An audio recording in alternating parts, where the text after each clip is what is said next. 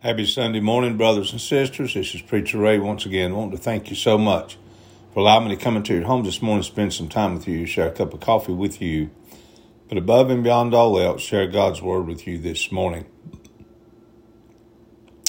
Proverbs 14 verse 25 tells us that a truthful witness saves lives. This verse is illustrated in the lives of two heathen women who were delivered from their spiritual darkness. Naomi, in spite of all her problems, directed Ruth toward following the true and living God in Ruth chapter 1 verse 22. Ruth was a Moabitess. Her people had been cursed by God for fighting against Moses and could not enter the house of God until the 10th generation in Deuteronomy chapter 23 verse 3.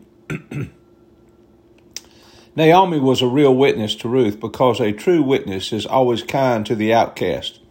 Naomi's witness to Ruth ultimately brought about her marriage into the ancestral line of Jesus. Jesus was a truthful witness in his discussion with the woman at the well. He told her she needed to repent of her 5 marriages and present her present adulterous relationship, John chapter 4, verse 17. Others may have talked about her, but only Jesus was truthful with her.